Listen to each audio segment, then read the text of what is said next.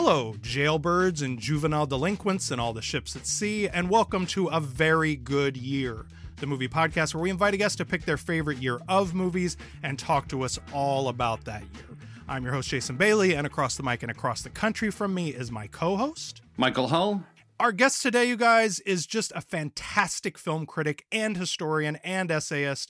She's got bylines at RogerEbert.com, Film Comment, Sight and Sound, the Criterion Collection, all the big ones, folks. The New York Times, the Los Angeles Times, many, many more. She also writes at her own site, SheilaO'Malley.com, and at SheilaO'Malley.substack.com. She's also a member of the New York Film Critics Circle. Folks, here's Sheila O'Malley. Hi, Sheila. Hi. Thank you for having me. That's a lovely introduction. Thank you so much for coming on. I knew that we had to. I'm like, Sheila is so tuned in to the eras that I don't know much about, the sort of the blind spots that we have acknowledged going in. That I knew that you were gonna bring us some good stuff. So let's get right to it. What year did you decide to talk to us about, and why did you pick this particular year? So I picked 1953, not because it's my favorite. 1939, I heard, was taken, which is not a surprise. But 53 is interesting. There was a lot going on that year. Like, a lot of changes were already happening in this like studio system. It was already starting to kind of crack and new things were happening.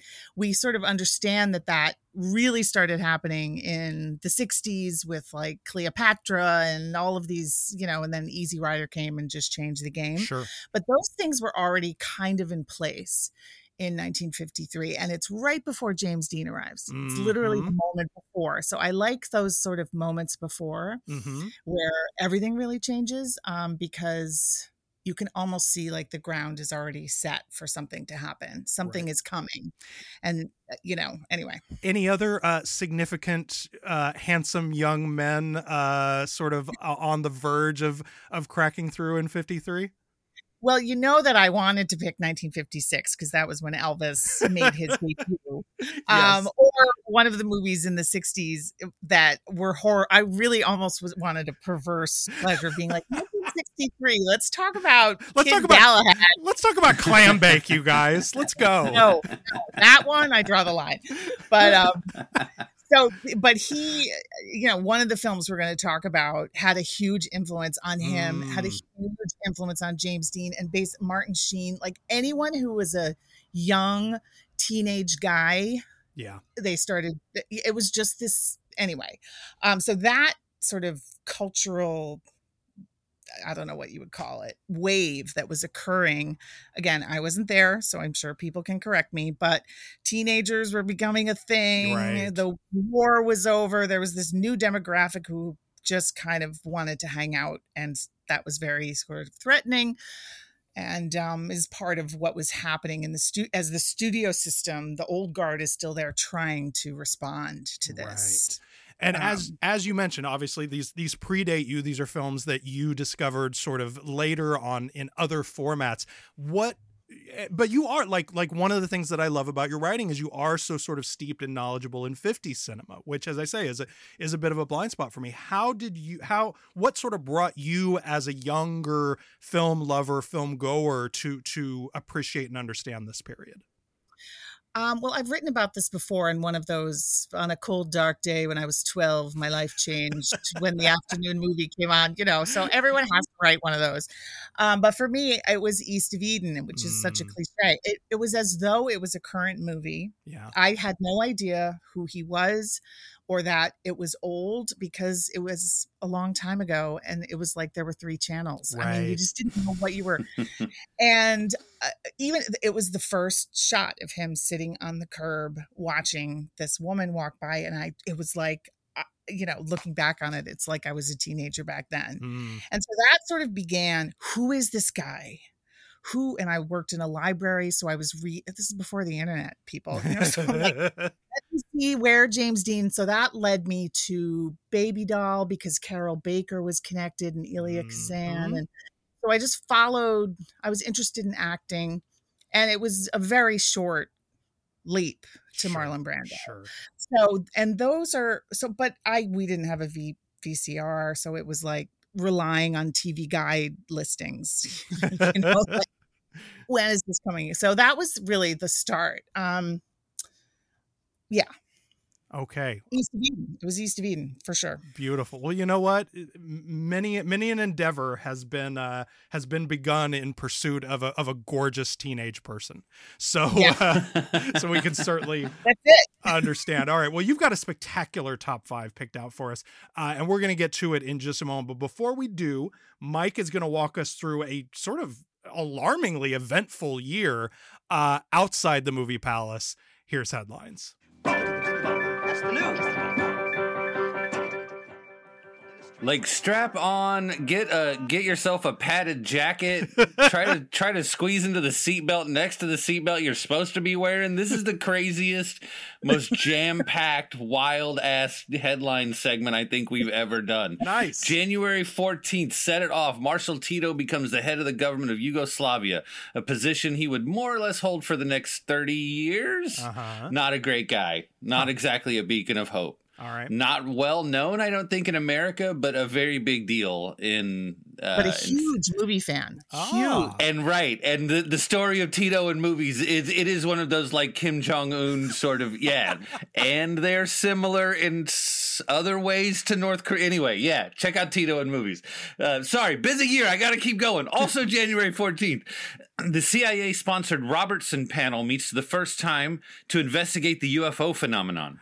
And the cover-up begins. I mean, in 1953, like, I feel like that's, you sort of hear Roswell, but you don't necessarily hear CIA cover-up so early, right? Okay, so far we've got Yugoslavia and UFOs. A 26-year-old ex-GI arrives home from Denmark where doctors converted him into a woman. 2 years ago, the name was George Jorgensen. Today, it's Christine. Have you been offered a movie contract? Yes, but I haven't accepted it. Do you have any plans regarding the theater? No, I don't think so. Hey, Christine! Are you going to go on with your photography? I hope so, yes. I see. Well, thank you very much. In February, transsexual Christine Jorgensen returns home to New York after having successful sex reassignment surgery in Denmark. I think this was the first time most Americans knew such a thing was even possible. All right. Much respect to Christine Jorgensen. Yeah, it's that's a good. There's a deep story there too about sort of dealing with this as a public figure in a very in a very Eisenhower kind of button down kind of time. Okay, you still got your seatbelt on? Yep. Also in February, James Watson and Francis Crick announced they've discovered the structure of DNA. That seems important. And we're just getting started. Okay. His people regarded as a god this man who was born the son of a shoemaker. For above all, he became a star to guide them to a more prosperous way of life. In return, they gave him their undying devotion and accepted his every word as law. But one thing Stalin did not give them, their freedom. And that, to countries outside the Iron Curtain, means all. March 1st, Joseph Stalin has a stroke. Oops. Watch the excellent film The Death of Stalin for actual, mostly factual details on this utterly hilarious day. All right. That's a great movie, and that shit is mostly true, even though it's like Jeffrey Tambor. Yeah.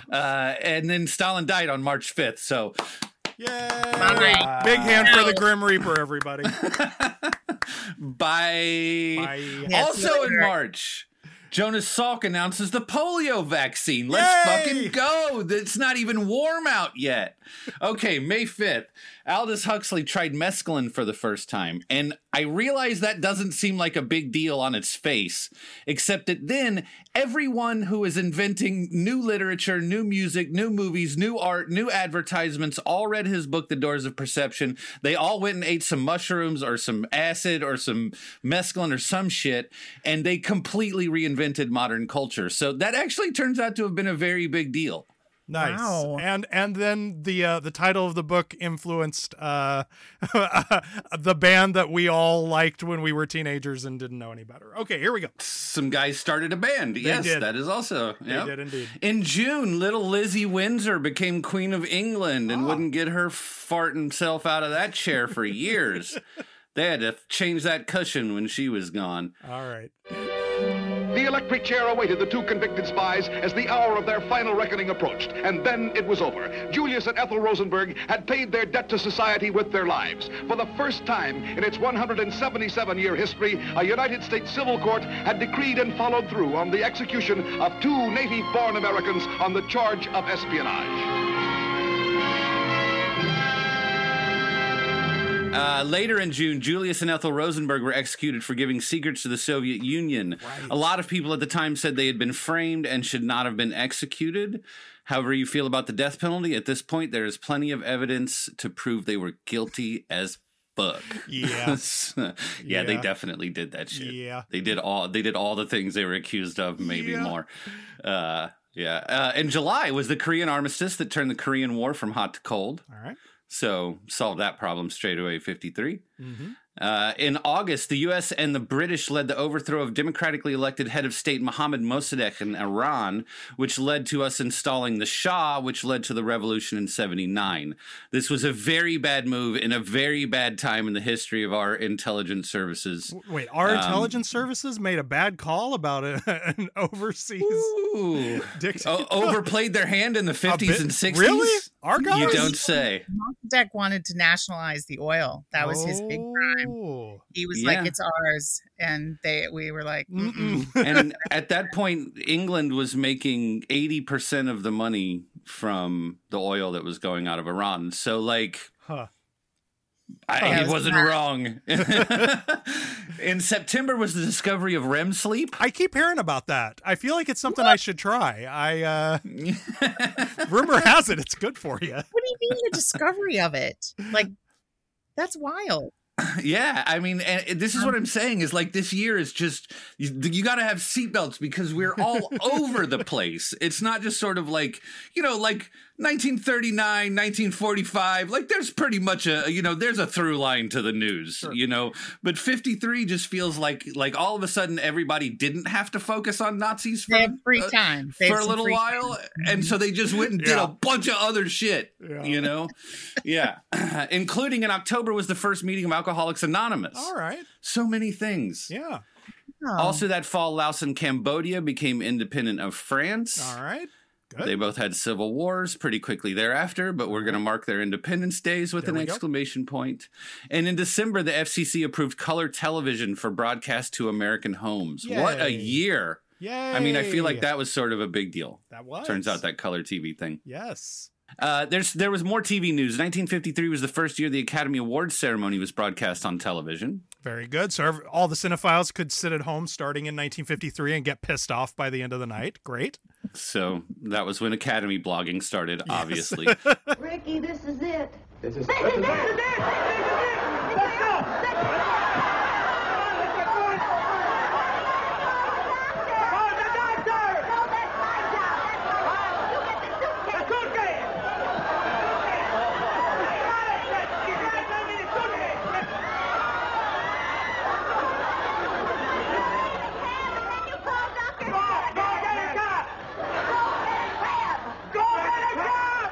Also broadcast on the fancy TV box, Lucy gave birth to Little Ricky in an episode of I Love Lucy that was watched by a strikingly precise 71.1% of TV sets in the country. Yeah. I haven't been able to see where them show their math anywhere on that number, but that's the number. This record has yet to be broken, and in fact was more people than tuned in to watch Dwight Eisenhower get sworn in the next day. Yeah. Wow. Tenzing Norgay and Edmund Hillary summited Mount Everest for the first time, like a couple of fucking lunatics. No, thank you. Yeah. Now there's dead body signposts all the way up. That should be a sign to you. Yeah. That should be a sign. Some people were born in 1953, starting with my father, a genuinely beautiful human who has made this world a better place with every day he's been on it. Yay. And he don't even listen to this podcast or any podcast. That's how you know I really mean it. Yeah. Less important, but also technically born in 1953, Pat Benatar, Jim Jarmusch, Eric Bogosian, Kim Gordon from Sonic Youth, who seems perpetually like 28 to me. Coming right out of the chute with the Dream Blunt rotation. Nice, Mike. Yes. Cool people. That's a hang right there. Lucinda Williams, Mary Steenburgen, Paul Allen, Ricky Steamboat. He was a wrestler in the 80s. Okay, if you don't know about Ricky Steamboat, go look up Ricky Steamboat on YouTube. Do yourself a favor. Enjoy that. Tokyo Sexuale, author Carl Hyacin. Oh, yeah. America's mustachioed sex offender uncle, Ron Jeremy. No, thank you. Shaka Khan, Rick Shaka Moranis. Shaka Khan. Yeah. Shaka Khan. Yeah. I'm sorry. Yes. Okay, go ahead. Pierce Brosnan, Alfred Molina, presidential candidate Cornel West. He's done other things too, but right now, as we record this, he's a presidential candidate. Yeah. General Secretary of the Communist Party is Xi Jinping. Xi Jinping. Got that backwards because that's not how it's spelled. Okay. When you pronounce it in English, who probably never thought he'd be on a list with Cyndi Lauper, but hey, here we are. You're welcome, Z. You're welcome. I did that for you, buddy. Yeah. Leon Spinks, Tim Gunn, Yahoo Serious, Ken Burns, Nan Golden. If you haven't seen the recent movie about Nan Golden, do yourself a favor. Yep. Tico Torres. Do you know who Tico Torres is? No. I do not. He's the only member of Bon Jovi who matters. He's the drummer. Wow. Yeah, that shit should be called Bon Torres. Tony Shalhoub, Tito Jackson, Kate Capshaw, Kevin Nealon, Kim Basinger, Sam Kinison, John Malkovich, Bill Pullman. You could make a movie out of 53 people. Yeah. And finally, Pamela Hayden, the voice of Millhouse. All right. A true G, a true entertainment industry G. In sports, on November 25th, Hungary beat England 6-3 at Wembley Stadium, also known as the match of the century, mostly notable for being the first time England was beat at home by a football team from the continent, which is only important if you're a big fan of either English soccer or watching English people lose at soccer because you know they really hate losing at soccer. Sure. So, yeah, match of the century, 1953. Okay. Celtic beat Hibernian 2-0 to win the Coronation Cup, and Barcelona set atop La Liga. I don't know what any of that all meant. I don't know what any of those words meant in relation to each other, Mike. None. That sentence was, I guess, not for you then. I guess not. The Yankees beat the Brooklyn Dodgers 4-2 to win a very exciting Subway Series. Oh, so I know. Rocky Marciano defended his world heavyweight title in September. He beat Joe Louis's ass. Yes, he did, but not in 1953. Rocky Marciano wasn't shit. Native Dancer won 2 out of the 3 Triple Crown races, which is enough for a mention on this podcast, but not enough for a Triple Crown.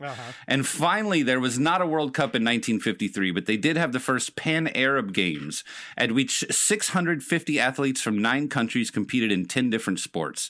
The games were held in Alexandria, Egypt, and Egypt won 67 of the 70 gold medals that year. So make of that shit what you will. That's headlines. Thank you, Mike.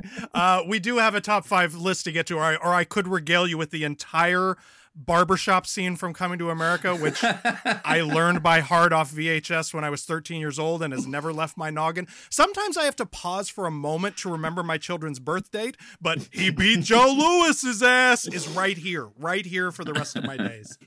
All right, Sheila O'Malley, you ready to do a top 5 list? Yes.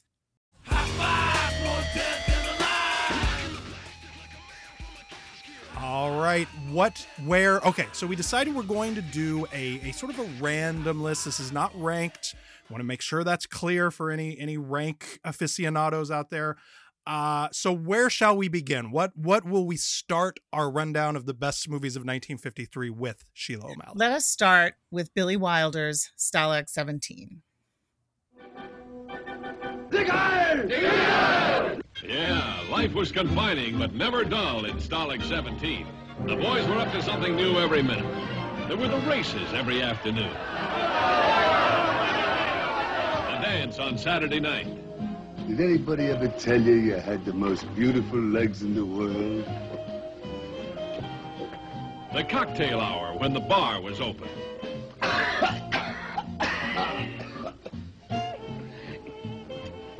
What are you serving today? Nitric acid? Beautiful. Okay. So this is striking when you watch it because it's like, oh, this is what Hogan's Heroes was trying to do. Yeah.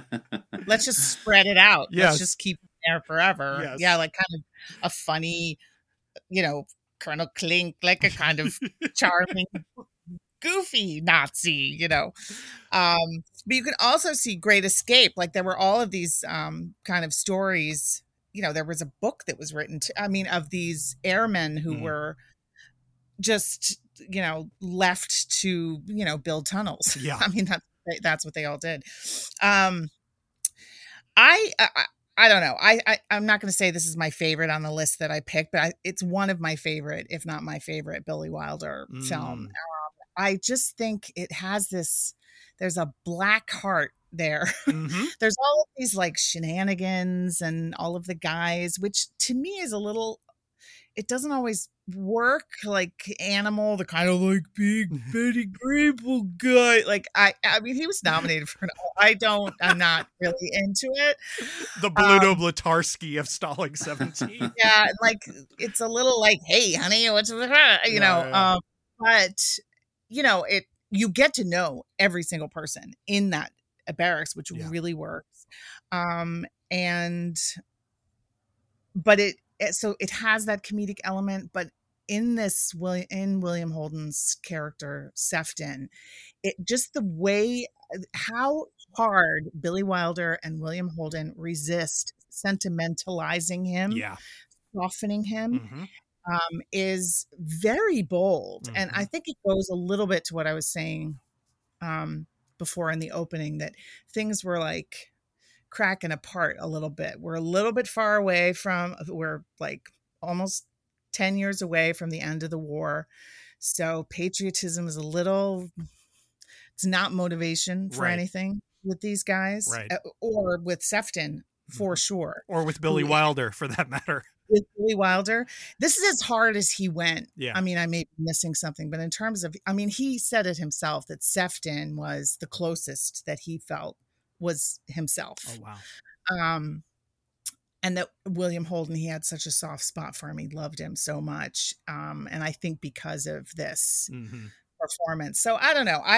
To me, that it's that kind of not psychological study, but watching William Holden just withhold. He withholds and smolders. His kindness is there, but it's very targeted. Yeah. And I just think I don't know. I love its anti. I mean, it's real anti here. I mean, he rejects being a hero. Right. He gives him a little, little smile before he leaves. But before that, he's like, if I ever see any of you again, I'm going to pretend I don't know you. And he means it. Yeah. It's not a joke. You guys suck. Yeah. You suck. Yeah. And I think that's, I don't know. I find it refreshing. Yeah. Honest. It's honest. It is. We gotta, I think, take just a pause for Otto Preminger in this movie, who, like, holy shit. It's the tension between when you see him in a movie and then when you hear about him as a director. It's just like, it seems like there's very little real estate there. Yeah. But that he would cast him as that. He is very funny. Like, the moment where he puts on his boots to take the phone call. Yeah. It's big. And meanwhile, there's a guy he's torturing, literally standing right there, but he's like, I must put on my boots to take the phone call. Now I take the boots off. So they are all a little bit ridiculous. Yeah. And you know, what the whole war was about is not even kind of on the table. Right.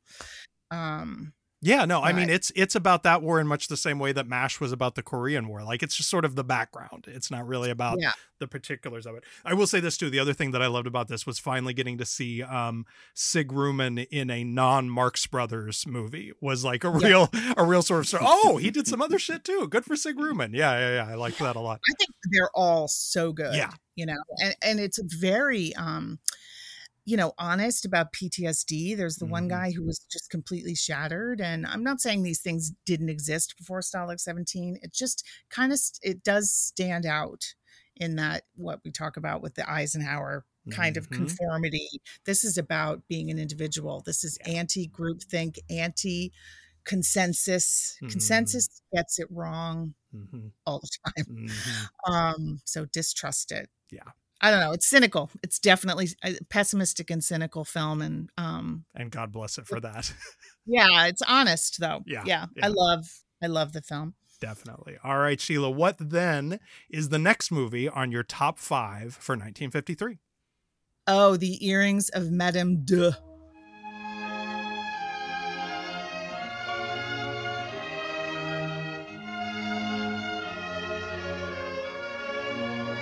Max Opals. Yeah. Honestly, this, I looked at the sort of, I mean, it's listed as 1953. I think some of these may have hit the United States in 1954, but these things were harder to trace then, so it's fine. Yeah, exactly. I mean, I think it's like a masterpiece, and I came to this one very late, so I've enjoyed reading other people on it to kind of absorb what I've missed, because I came to it, I don't know, last 15 years or something. You know, I am very familiar. I love Letter from an Unknown Woman. I love Caught with Barbara Bel Geddes. I mean, he is so interesting on women just completely destructing with these either powerful men or charming. Like when they fall in love, when his women fall in love, they just are like, shit is over. Let me just shovel my grave right now. But this one is particularly, I have no idea what it must have felt like in 1953 to see this. 54, like it's so out of, you know, it takes place in the past, and it has nothing to do with anything any normal people, that kind of wealth and silliness, and it's very European. Also, like, everybody's in the military, but they're not actually doing anything military. They're just sort of standing around in fancy jackets and like saluting at each other and trying not to bump into each other with their swords. Yeah, you know, it's what a very fascinating way to show generals in a movie. Kind of silly guys. Like, not what do you? It's all status. Like, where are they? Are they in a garrison town? Is there, you know, is it like the Habsburgs? Like, I don't know what is happening, but, you know, I mean, we can talk about a couple different things. I mean, I think it blows me away every time I see it. I think Danielle Darrieux, it's like one of the great performances in cinema. And I had heard so much about it because I'm come through my life and I'm catching up. I didn't go to school, so I'm like, oh, I gotta fill these gaps. And I'd heard about this performance and I went into it open. I don't go in like, well, show me, you know.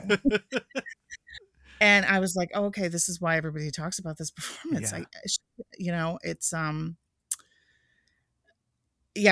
you can't believe that the woman that you see at the beginning, I still don't know how she does it. She's so deeply shallow, if that is a thing, in the beginning, that you can't believe she's ever even possible to fall apart the way that she does. And her refrain of I don't love you is just like, it peeled the paint off me. It's an incredible falling into that door. I know. Her gesture and she literally could see the life draining out of her. Dan Callahan wrote a really great piece on her on RogerEbert.com. So I just people can go find it, because he really he looks at her career as a whole. He said something like, I wrote something down, that she is the unfinished woman being finished by love. Wow. Which I just love when he put that. Wow. Not a finished person. It reminds me a lot of A Doll's House, Ibsen's A Doll's House, because she was chosen. There were probably women who were living much, you know, lives, actual real lives, no matter, you know what I mean? And she is chosen to be silly and shallow. Right. She may feel like that's the only, but I'm sorry, honey, if other people make other choices, then, you know, and you could see Nora in A Doll's House, like she chose her own prison, and then had to break out of that prison and ruined her life and everybody else's. So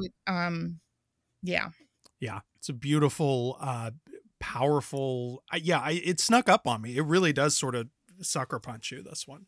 You have to kind of get into it. I don't know, you have to kind of submit to the artifice, which he helps, I think, with the filmmaking. Like, you know, the shots are just, there are times I can just watch it and go, okay, now how is he doing that with the camera? And there's so many mirrors. Like, how are we not seeing the camera? He wanted to do the whole thing through the mirrors. Wow. He wanted to do the whole movie, like, just with reflections. And they were like, no. But they were like, no, weirdo. No, you may not. We're not doing that. But there's so much of it is through that. So his filmmaking is just, so much fun to watch. Well, let's stay international. What is the third movie on your top 5 list, Sheila? Well, Tokyo Story.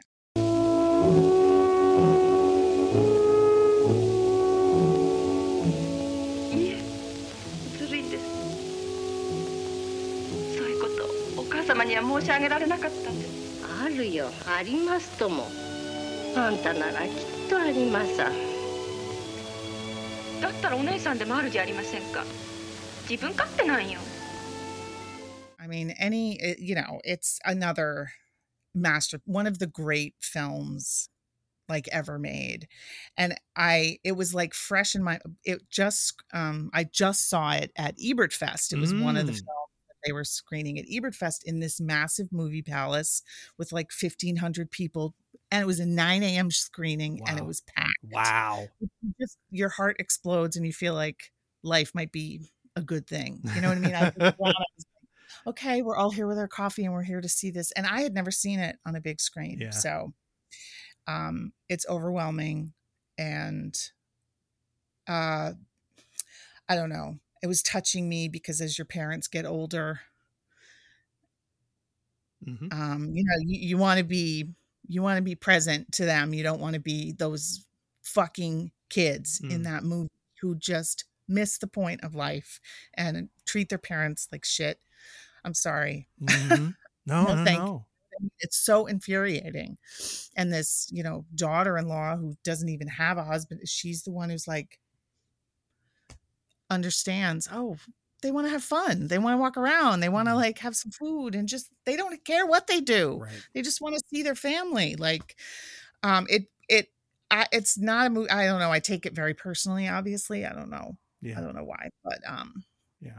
I do. Okay. I know why. I hated this movie. I had never seen it before. And so this is a first time watch for me. And I'm watching this movie and I'm like, having all the feelings that you're talking about with the kids and like, what's the matter with you? They came to see you and all these kinds of things.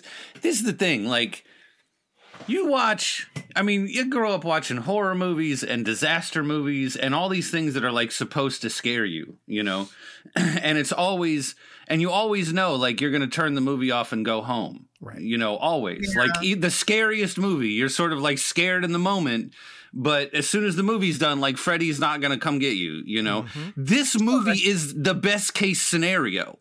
The best case scenario is that your kids grow up to have lives and be productive, happy, busy people with their own children and their own lives. The best case scenario is you and your mate grow old together and one of them dies in the house. Like, this sad, hard, wonderful movie is a best case scenario. Yeah. And it's worse than any horror movie I've ever seen, any disaster movie I've ever seen. It's worse than anything I've ever seen because it's definitely gonna happen if you're lucky.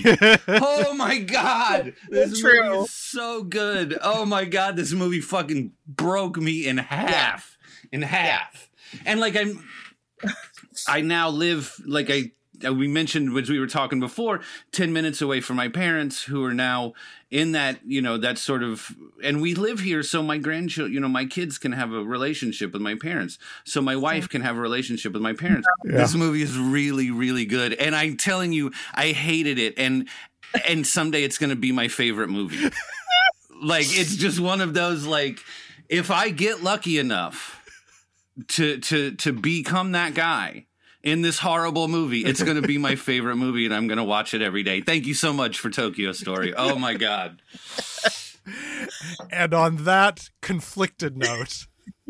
I love it. It's awesome. I'm going to be thinking about that. And thus, we shall continue our tour through the international art house cinema. Sheila, what is movie number 4 on your 53 top 5? I had to go with Summer with Monica. Yeah. 10 years... there comes a picture that everybody talks about. This time it's Monica, the story of a bad girl, starring the sensational young Swedish actress Miss Harriet Andersson in a picture that had to be filmed extra wide for broad screens, extra bold for broad minds.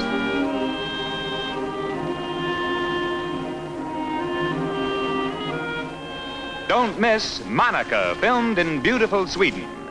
Because this is, Ingmar Bergman's, like, not his first, but like his, it's starting to make some ripples. It's starting I think it was Smiles on a Summer Night that really was the big hit. Mm-hmm.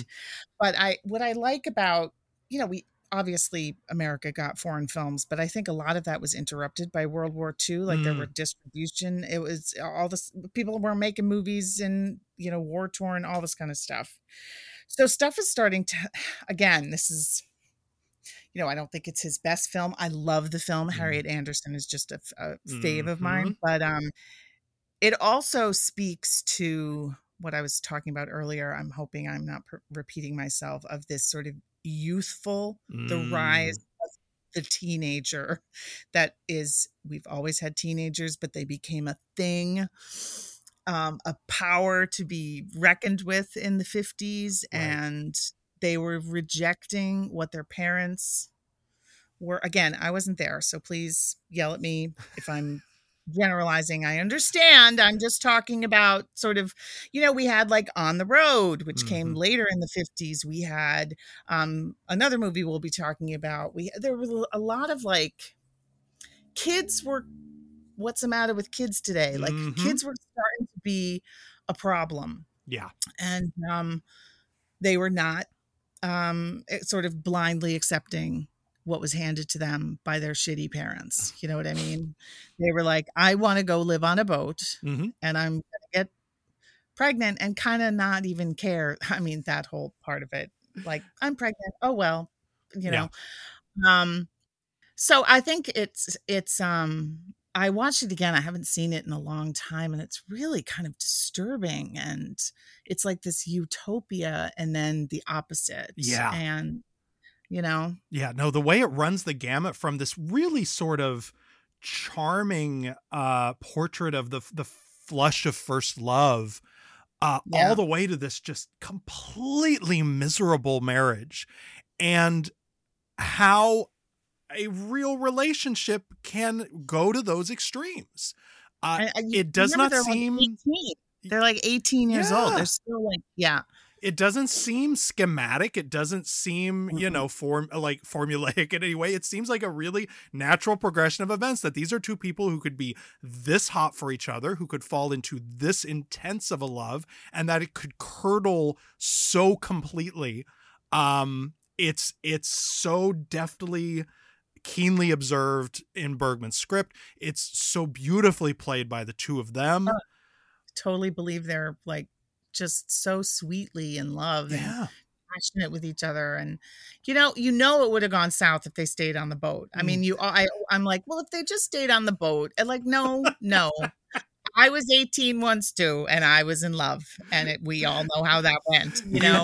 You cannot actually stay on the boat forever, whether it's a literal or a figurative boat. You cannot stay on the boat forever. We've all been on the boat. We've all wanted to stay on the boat. Can't stay on the boat. So I mean, just talking sort of metaphorically and big picture, I feel like there was a yearning to be out on that boat, like on the road, whatever these sort of, I don't want to be in Eisenhower's. I don't want to put on a suit. I don't want to come back to the suburbs. I'm not ready for that. I don't want to do that. And I think he just captures that, and his actors just feel like they are in that world. It doesn't seem like acting. But then you have the moment, which just gives me chills, where she stares right at the camera, daring you to judge her. She's out, she's at a bar, she gets her, and she just looks you dead on. And that's Bergman. Yeah. The face, everything gets dark around her. And she's like, I'm doing, like, not even embarrassed. I love it. Yeah. The ideas that you're talking about sort of kicking off the shackles of the comfortable life and conformity and so forth, which we brought up before, obviously will come to a head in the final film in our list, which we're going to get to in 2 seconds. The one thing I just want to point out here, not to work blue, not to be a dirty old man about it, but I think it is important to note that the nudity in this movie, the side boob, the butt shot, this I think it's impossible to overstate how key this was to these international films finding an American audience. That so much of the fact that these films came to America and made money was because it was like, hey, you hear? You go see this Summer with Monica, you got a little side boob in there. Yeah. Which it's also so innocent. Yeah. Like it's presented like, oh, I'm just naked because I'm with my boyfriend. Right. And we're all naked with our boyfriends. Like, big whoop. Why is everyone making this? I don't know. It's refreshing. And, again, she's almost daring you to be dirty about it. Right. She's in love. Yep. And her clothes stink because she's living on a boat. Yes. So she's got to go into a tide pool. But yeah, I can't even imagine when you see what else is out there in America. Mm-hmm. What it must have been like to see that film. Yeah. Astonishing. All right. We've circled it. We've hinted at it. We've broadly gestured towards it. But Sheila, what is the fifth and final and perhaps key film of your top 5 of 1953? I mean, it's got to be The Wild One, right? Hey, Johnny, get a load of this. They're real bells. Aren't they cute? Crazy. Hey, somebody tell me what that means. BRMC. What does it mean? Black Rebels Motorcycle Club. Isn't that cute? Hey, Johnny, what are you rebelling against? What do you got? It's The Wild One. What else could it be? Yes. This film is I would say is still influential. I mean, in Twin Peaks, we saw Wally Brando as this, the ridiculous, but was kind of an accurate imitation. Which is why it was so funny because it was so unlikely. But anyway, Brando was already a big star. I mean, we're not talking about some guy coming in from out of nowhere, but and he's obviously, he's like a sex pot. He is like, he's one of those people who he just exudes this almost like Mick Jagger does. I don't know, like I'm just walking in my own circle of hotness, but he owns it. I don't know. Yeah. And this is almost camp. He knows exactly what he's doing, the way he walks, the way he just sort of walks into the, bar and like sets each chair. He's such a brat. Like no one's sitting in those chairs, but he's like, I'm going to touch the world and make it move. I wrote a piece about that Brando for Film Comment, and it's like everything. Like I'm going to put the coin on the table and just go like this. I mean, nobody's telling him to do that. Nobody's directing him to do that. Right. But beyond Brando, it's hard to get past Brando. Because it is one of those performances. It was, a serious, I have quotes around it. It was a serious movie. It's sort of seen as like the first kind of biker gang type movie, which overtook the world in the 60s and stuff. But it's a Stanley Kramer production, so it's all about this like serious social ill, and it's got that big opening text to assure us of how important it is. And well, because there was like Hunter Thompson wrote this whole book about the Hells Angels, and they keep referencing this riot in Hollister, California, which Life magazine had written about, where bikers took over this town. And I mean, it wasn't as charming and sweet as what we see in The Wild One, where they're like jitterbugging with the girls. No, they're dragging them into the bushes. So it was seen as, and so all of the biker guys seem very cutesy, a little bit, a very sort of Hollywoody, but the center of it is this really pleasurable, just almost ridiculously charismatic performance, and he elevates. He's every single person Lee Marvin as well is fantastic. So so I think symbolically it definitely is showing things are going to be different from now on. The kids are rising and they don't give a fuck. So well, and I think what it captures so remarkably is the anxiety therein. You know what I mean? That it is like, the Brando performance almost exists in spite of the movie. Like you're not supposed to be as attracted to him as you are, because the movie is so much about like, watch out, middle class people. There's nothing more terrifying than your children, And but then because it's Brando, everyone's like, please come into my town. Please, motorcycle gang. Yes. And but, every choice he makes is a vulnerable one. Yeah. He's literally every choice he makes is vulnerable. He never yells. Mm-hmm. So it's kind of very quiet. It's ridiculous in a way that I'm saying that in a absolutely affectionate way. Just watching him do his thing is like so entertaining. Yeah. Well, and I do think Mary Murphy is pretty spectacular. I mean, just how much of the movie rides on how she reacts to him and how you see him affecting her. In her eyes, in her voice. In reality, because imagine working behind a bar and that walks through the door. Just picture it as a real thing. Everyone would in a small town.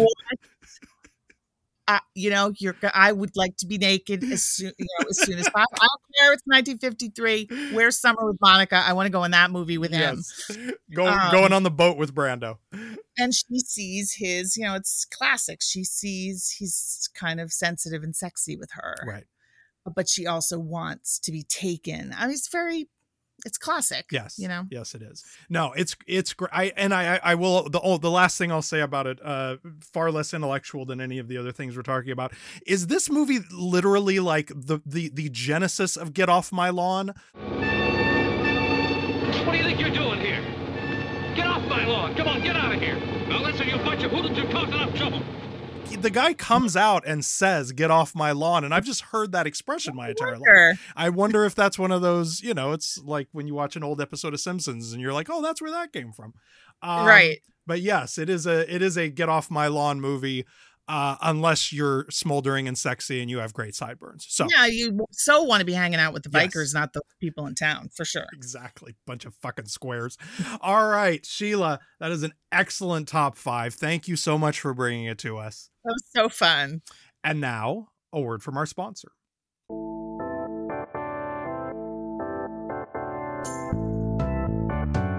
Film lovers rejoice. The New York Film Festival returns September 29th through October 15th. Passes are on sale now, and not only do they give you access to new films from Todd Haynes, Sofia Coppola, Michael Mann, and more filmmakers from around the world. But you also get tickets before they go on sale to the general public this September. Discover which festival pass is right for you so you can secure your seats to the year's best movies. Learn more at filmlink.org/NYFF. That's NYFF, the New York Film Festival.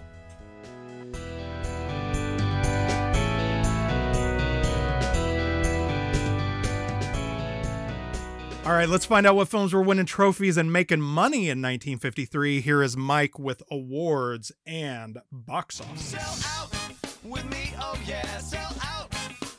This is going to be a short section because looks like one movie won everything. Best Picture, Best Director to Fred Zinnemann, Best Supporting Actor to Fred Sinatra? That's a typo. Let's take that from the top. No, we're just going to call him Fred. No, from now on this show, his fucking name is Fred. We cannot disrespect the man who gives us the closing needle drop in that way, Michael. Best Picture, Best Director to Fred Zinnemann, Best Supporting Actor to Frank Sinatra, Best Supporting Actress to Donna Reed, Best Adapted Screenplay to Daniel Teradash for From Here to Eternity. Yes, indeed. I'm going to put some harps in there. Sheila, what are your thoughts on From Here to Eternity?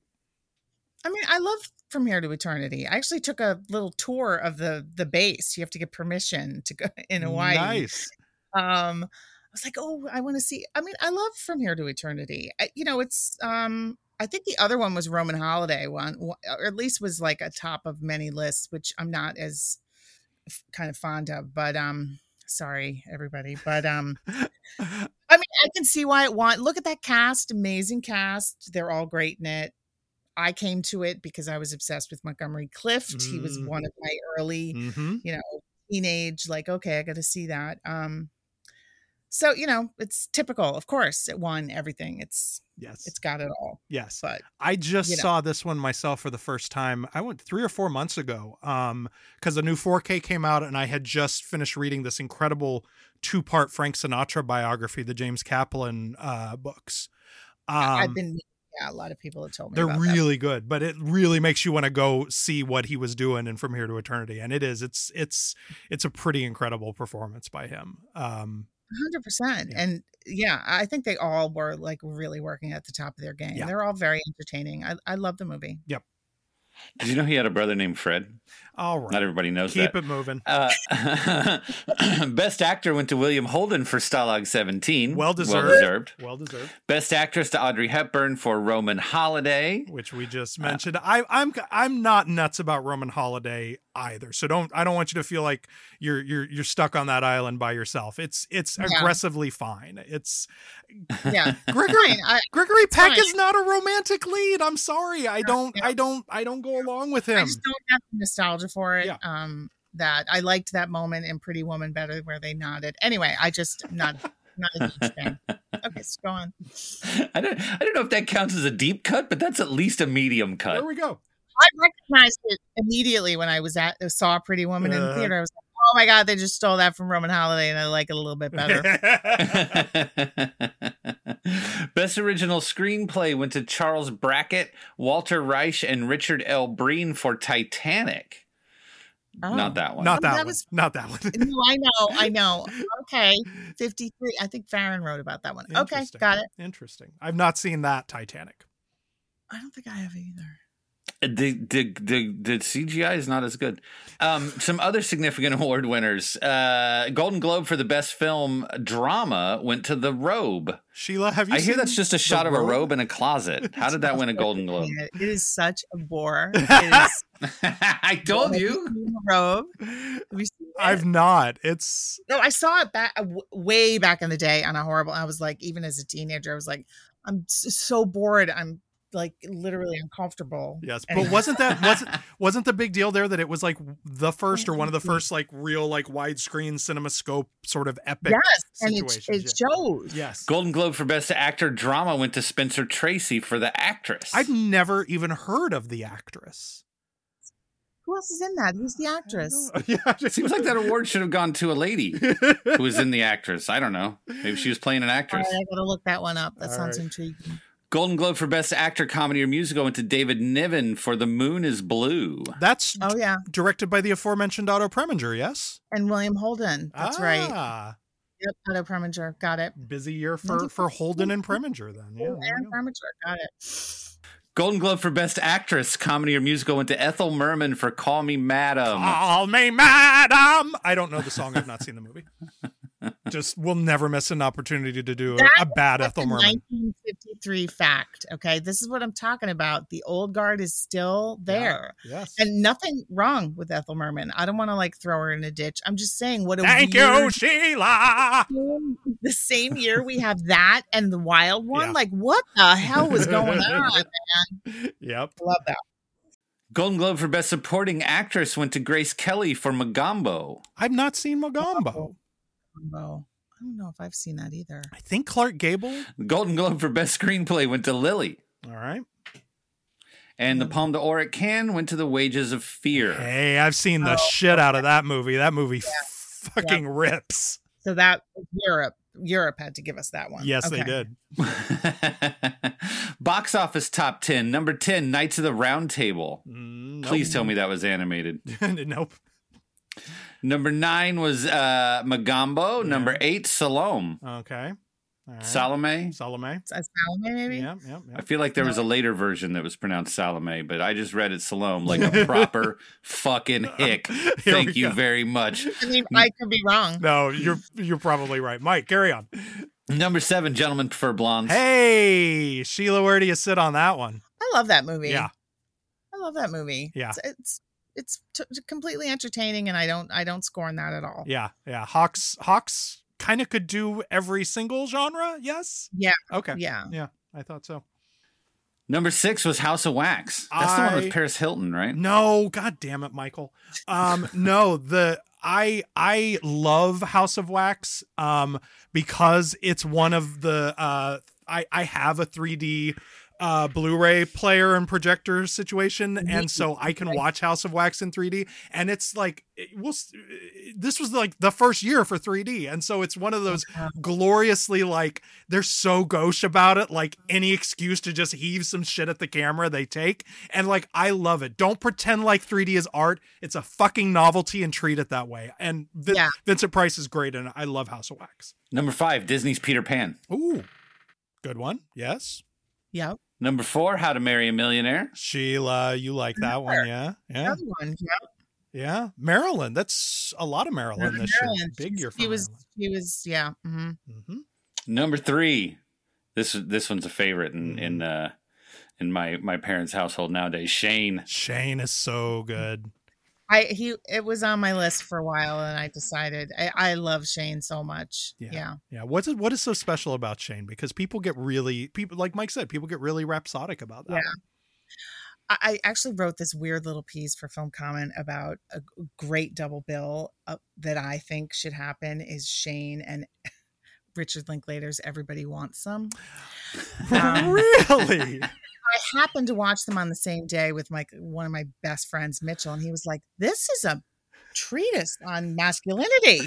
This whole thing is like, kind of the way men." Shane disturbs people. Yeah. I don't know. I think there's definitely a gay reading of it. Yeah, queer reading. But I don't know. Wow. He's another one, kind of a Brando type character who just kind of walks through a room and changes everybody from his charisma. I loved Shane. Yeah. Good movie. Very well deserved. Number 2 is From Here to Eternity. As mentioned. Yes, did quite well. And number 1, because people love to sleep in air conditioning in the summer, The Robe was number 1. Huge box office hit. Big success. What?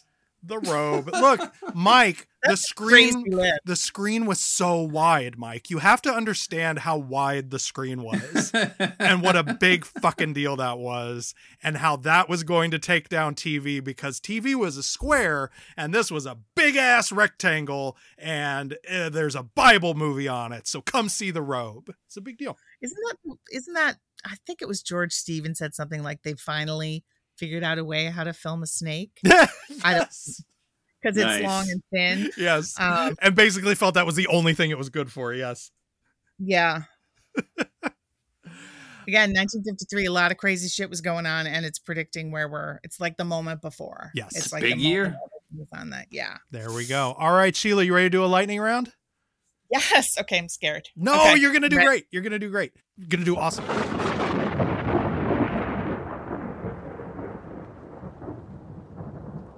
Okay, Mike's going to put 5 minutes on the clock. I'm going to run you down a bunch of titles. Say as little or as much as you'd like. Pass if you haven't seen it or have nothing to say. Here we go.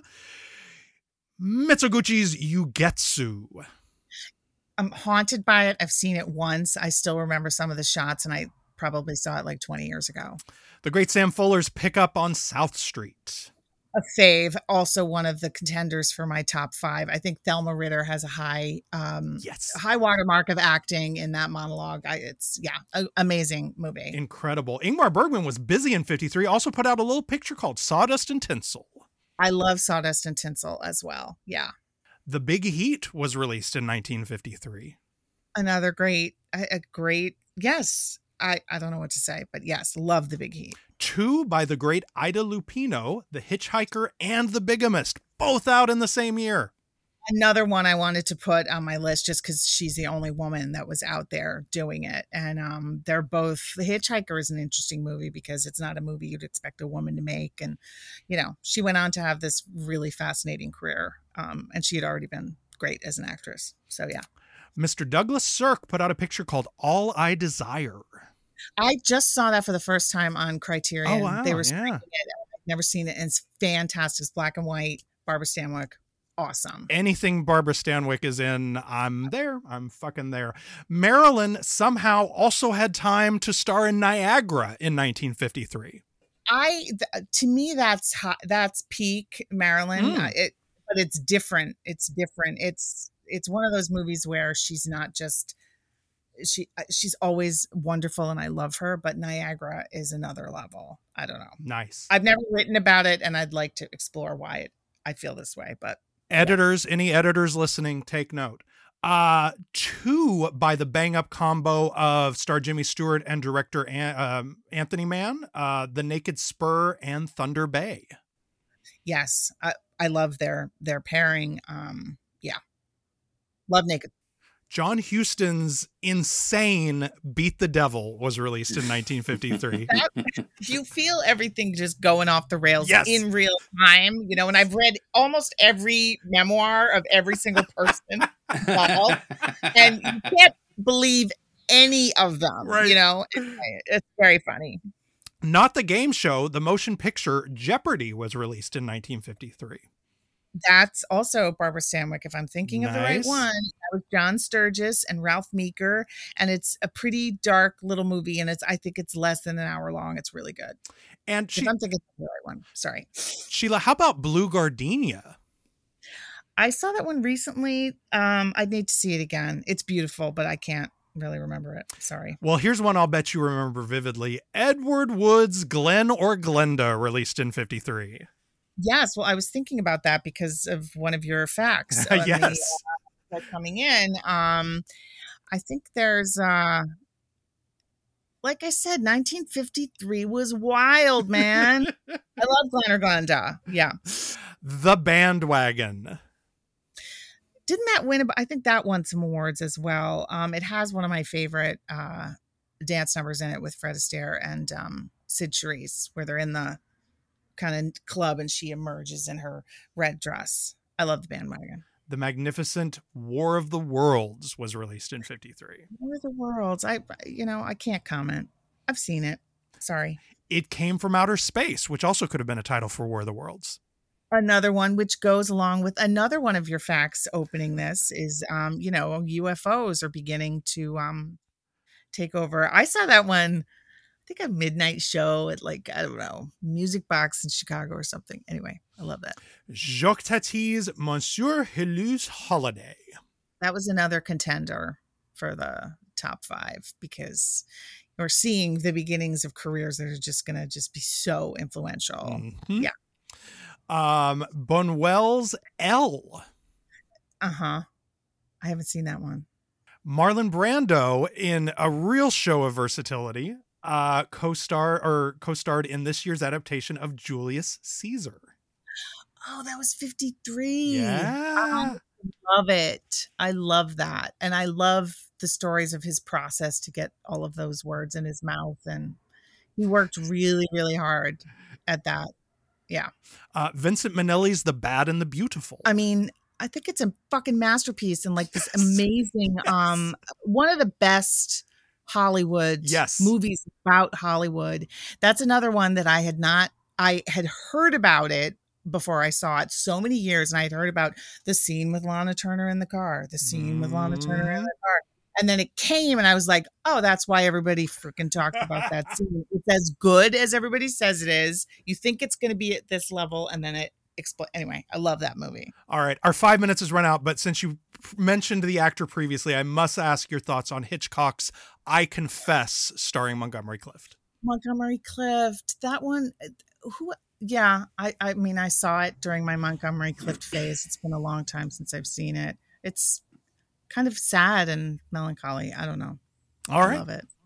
You passed on one. That's like top 10% lifetime of the show. That's nice. Very nice work on the lightning round, Sheila. Yeah. You were nervous.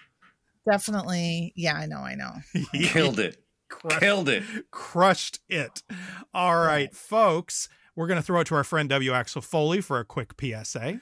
Head on over to your favorite podcasting app. Give us a star, a rate, a review. Give us a written review and tell us that you love us, because that's what lets people know that we're here.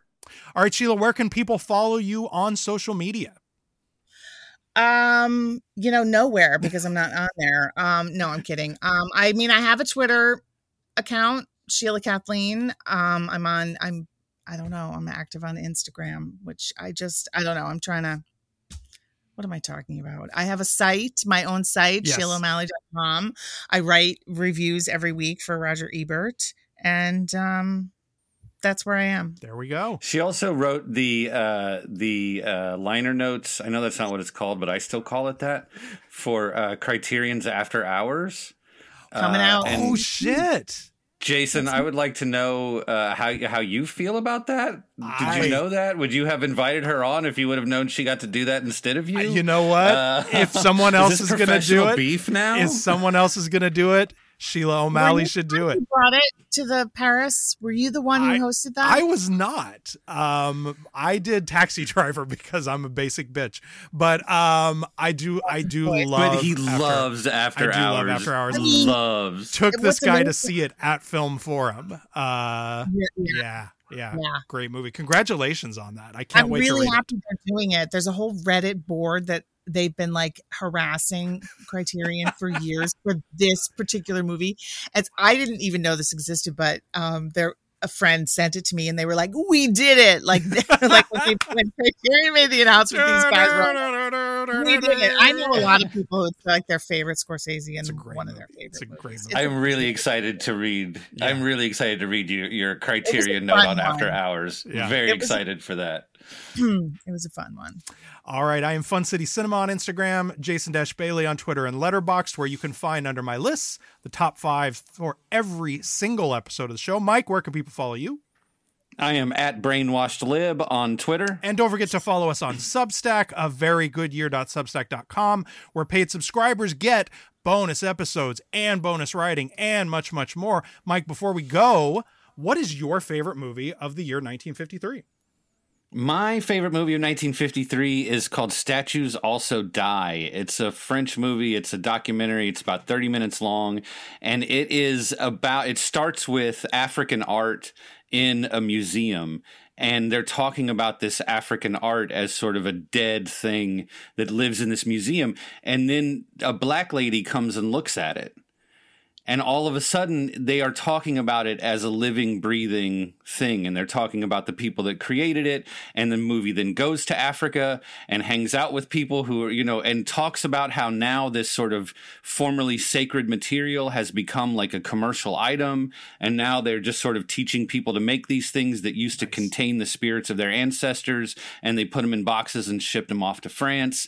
And it's like, it is a genuine and deep exploration of what it means to be a sort of like white person in the global community, and the way we talk about art that was created by black people, and not just black people, but like African people, not sort of like people that we went to school with who had a different experience of it, but people who are still in many ways sort of living in a world that is different because we have kept them from joining ours. And it is an exploration of a perspective from that era. I've never seen, I've read things that are sort of on that level of exploration of what it means to be sort of white at the end of colonization, right? But I've never seen I haven't seen movies in the last 5 years that explore it as deeply and as sort of sensitively and internally and personally and genuinely as this movie does.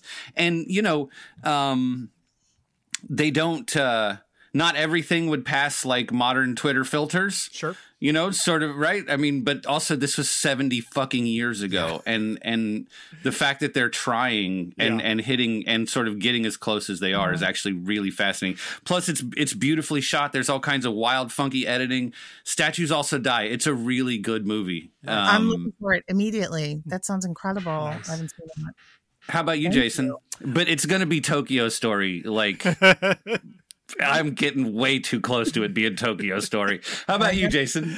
I went with Little Fugitive, which is an incredible made in New York, early indie, really key film sort of influencing that. It was pinpointed as a big influence on like French New Wave cinema and stuff like that, because these were documentary filmmakers who made it, who were using light handheld cameras and sort of very early sync sound and things like that to make a really lightweight and sort of captured on the fly movie. There's not a lot to it. It's about a little kid who thinks he's in trouble, so he runs away to Coney Island, and then they hang out with him in Coney Island for like an hour and change. It's so good though. But he's like so 7 good. or 8 years old in Coney by himself with like $3. Well, it's a great movie. He's having a great time.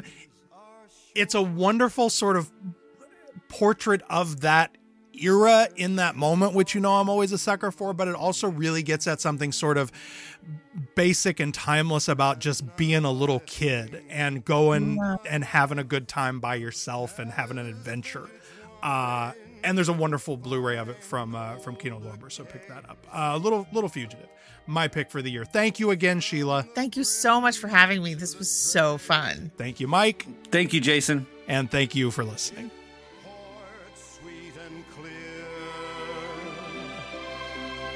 It was a very good year.